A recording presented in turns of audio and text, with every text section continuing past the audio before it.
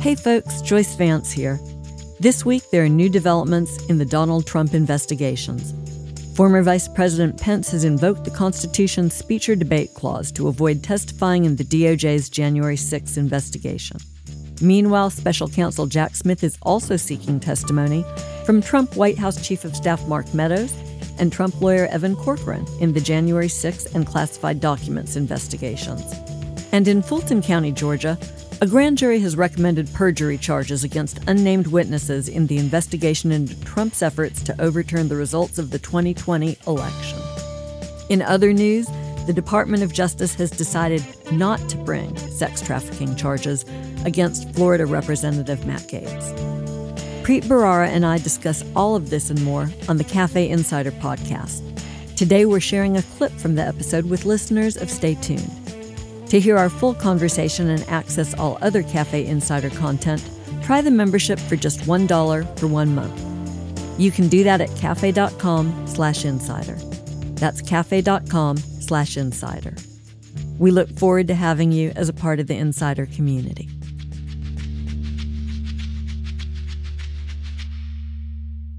So, reportedly, the Justice Department has told Congressman Matt Gaetz and his lawyers that notwithstanding a years-long investigation of Matt Gaetz into potential sexual misconduct with a minor and some other things, that they are not planning to bring charges. And I respect that. And if they don't think charges are appropriate, they're not appropriate. It is sort of interesting, though, how much expectations were raised reasonably among the general public, and I think lawyers who follow these things, and I thought you and I would spend some time talking about this.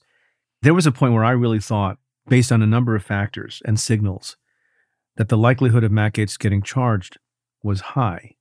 Now, this is a cautionary tale, so when people are reading signs and the tea leaves with respect to investigations, whether it's Donald Trump or anyone else, it doesn't happen until it happens. And the main reason why I thought there was a likelihood of prosecution, and I wonder what you think, Joyce, is with great fanfare, the lawyer for a cooperating defendant, Joel Greenberg, was very ostentatiously, to my mind, cooperating with the federal government, with the DOJ, very clearly in connection with trying to get lenience for himself by, ratting on, as some people would say, other people, including Matt Gaetz. And there was this moment that I remember being on television and talking about and finding it very stark, where the lawyer for Joel Greenberg, Fritz Scheller, said in May 2021, publicly, "I'm sure Matt Gaetz is not feeling very comfortable today," all right? Which I took to be a sign that, not a random layperson, not someone unconnected to the matter, but a lawyer for the person who was planning to plead guilty for purposes of lenience and cooperating to provide substantial assistance, had some insight into the mindset of prosecutors and the likelihood that they would bring a charge, because why otherwise cooperate this guy? Does that make sense to you? Yeah, it makes total sense to me. And I had the same reaction. I mean, this has always been a little bit of a dicey case when you think about it. And I'll just go straight to one legal issue that's troubling here, because Gaetz is being investigated for this concern about trafficking or having sex with someone who's underage. And early on in this case, there was reporting that the now woman in question had concealed her age. And for some of the charges that are under consideration here, it actually doesn't matter if a defendant knows. For other types of charges, a defendant has to either know or have been willfully blind to that knowledge. But as a prosecutor, you have to think about whether or not your case has jury appeal. And it seemed early on that there might be some jury appeal issues. But then we got this increasing news that there was a cooperating witness and that he had a lot of pending charges. And DOJ was repeatedly continuing sentencing hearings so he could continue to cooperate. And then we heard this statement from Greenberg's lawyer, and it really did look like a case that was on track for prosecution. I did this for a long time. You did this for a long time, and you don't know all the considerations. And people move aggressively, and they sometimes, in pursuit of a big target, they take aggressive steps. And one step that you take is to sign someone up as a cooperating witness. But the question is, at what point do you do that?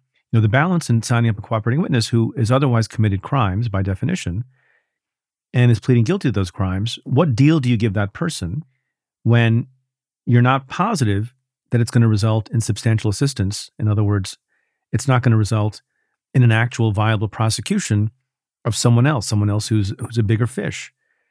And I just wonder, without casting us, I don't want to second guess anyone, although it maybe sounds like I'm doing that. But we've seen this in a number of cases, including the decision to search Rudy Giuliani's residence and office and home, which is a very, very big deal and a very big step to take. And one would think that at the time you decide to do something like that or to sign up Joel Greenberg, who is a liar and a pretty tawdry witness, and you knew that at the time you're signing him up, was it you were hoping against hope that maybe there was a shot at prosecuting Matt Gaetz, or did you think this was going to take you substantially down the path of being able to indict Matt Gaetz, but then when you deliberated further and thought about it further, at the end of the day, you thought there wasn't enough? I don't know which one it is, and I'm guessing it's the latter. But we've seen in multiple high-profile cases that steps were taken that seemed like they were going to result in a prosecution, and oddly did not. I think that that's fair. And we see, this is a perfect case to think about this in the context of, because here you see prosecutors taking the sorts of steps that typically do pan out, right? This sort of sign up of the cooperator who's close and some other folks who he then brings into your orbit, and cooperation from the victim in the case. And that's the sort of scenario where you would think that a case could be made. But we don't see that happen here with Gaetz. And frankly, that's not the only time in recent history we've been disappointed, right? Disappointed is an odd word to use. That is maybe the wrong word, yeah. Because with respect to Matt Gaetz, I have no just so we're clear with folks, I don't have a dog in the fight on Matt Gaetz. My view is always, if there was sufficient evidence to prove him guilty beyond a reasonable doubt and he should be held accountable, he should be held accountable. And if there's not, that's just how life is, and he shouldn't be prosecuted, just like anybody on any side of the political spectrum should not be prosecuted if either no crime was committed or there's not sufficient evidence to prove the crime. People would ask me from time to time if I was disappointed that we didn't bring a case against X or Y. I'm like, that by definition, no, because we're trying to do the right thing. So, I have no doubt that it was the right thing. Well, I have almost no doubt that it was the right thing not to charge Matt Gaetz. My speculation is about the steps that were taken and whether if they had to do it over again, they would have given a deal to Mr. Greenberg. He gets a deal. It's maybe not a great deal. I think I saw that he'll do about 9 years in prison. So that's not chump change. But when you go into things with a witness like that, I have to say I have always been unafraid to have a witness who is a notorious liar and a cheat and a thief, because then you can explain to a jury, if you get to that stage, that you didn't pick that witness. If you had been able to pick witnesses, you would have picked an altar boy, right? This is the witness that the defendant picked. This is I disagree Matt with Gaetz. you on that. Do you not like doing that? I've always been really comfortable telling juries that they can, that they get to decide whether they think a witness is credible or not. 100%. We've all given the speech in summation about how, you don't have to like the guy. You just have to believe the guy.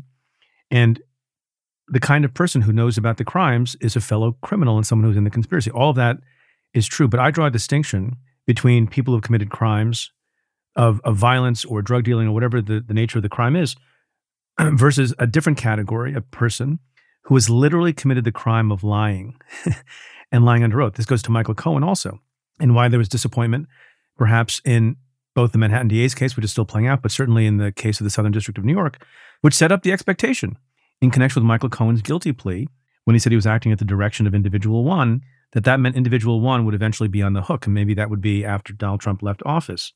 Elie Honig, our friend and colleague, was in my NYU class last week, and we were having a discussion about how, in our experience, and he says it this way, I'd rather put a murderer on the stand than a convicted liar.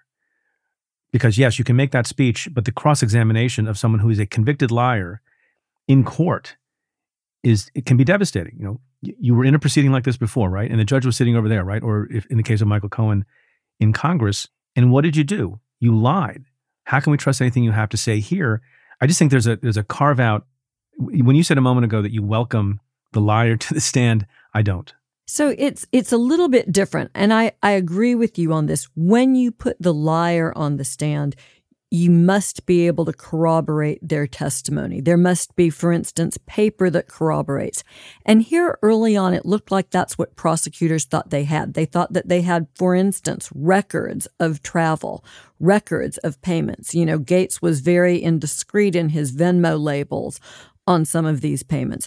And so that's the only way that you can put someone who's been convicted of lying. And there's some suggestion that in Greenberg's case, it's even worse than lying, that he actually made allegations that weren't true about somebody else for trafficking an underage person. So in that situation, you've got to be able to tell the jury that their testimony is corroborated, that that's why they should evaluate it. I would never suggest to the jury, by the way, that they should take the word of a person, you know, with prior convictions, and certainly not with some for lying. But I am very comfortable going to the jury if I believe we have corroborated that witness and asking them to look at the evidence and reach that conclusion. So maybe that's where our difference is. Yeah, look, and there are things you can do. You can explain the circumstances in which the prior lies were told and explain that those circumstances are not existent here. You can make clear to the jury and to the witness that now you're under scrutiny, you're under oath. If you lie here, not only can you be prosecuted for that separately, but your cooperation deal gets ripped up and the judge will take that into account. So you have every incentive to tell the truth now, even though you lied before. So you can clean it up and you can mitigate it, but it's still, you know, a little bit worrisome and problematic. The other point I'll make, you know, decisions about prosecuting someone, when it comes down to a question not of the particulars of the evidence, but it comes down to the credibility of a witness, cooperating witness or otherwise, and a prediction as to how a reasonable jury would react to either an unsavory or somewhat non-credible witness like Joel Greenberg or Michael Cohen or someone else. Those are tough judgment calls to make. That's not, you know, a question of whether the forensic report matches your theory of the case. It's not concrete. It's not a science. It's an art. And as I've written in my book and other people have mentioned, you know, sometimes it's the case historically. I'm not saying that's true here, but sometimes it's the case historically that justice is not able to be done because prosecutors will view a certain kind of witness as lacking in credibility, particularly if it's a vulnerable person. And I'm thinking of the Me Too cases and the Harvey Weinstein cases, where prosecutors made the difficult judgment call in which they decided, well, this young woman who maybe had these other experiences may not do well on cross-examination. And I think there has come a point where we re-examine those things and prosecutors are willing to push the envelope a little bit and make different judgments about credibility. Otherwise, very bad people remain unpunished. I think that that's a quintessential part of our criminal justice system. We have rules, not the whims of men, that guide when people are held accountable. And isn't this the difficult truth that we have to accept, that our individual ideas of justice sometimes have to fall to this larger process and procedure that guarantees rights across a broader spectrum? Thanks for listening.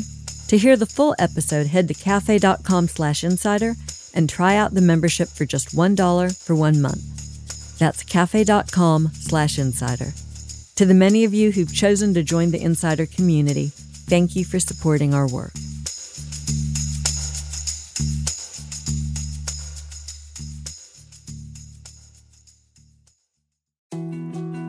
More to-dos, less time, and an infinite number of tools to keep track of.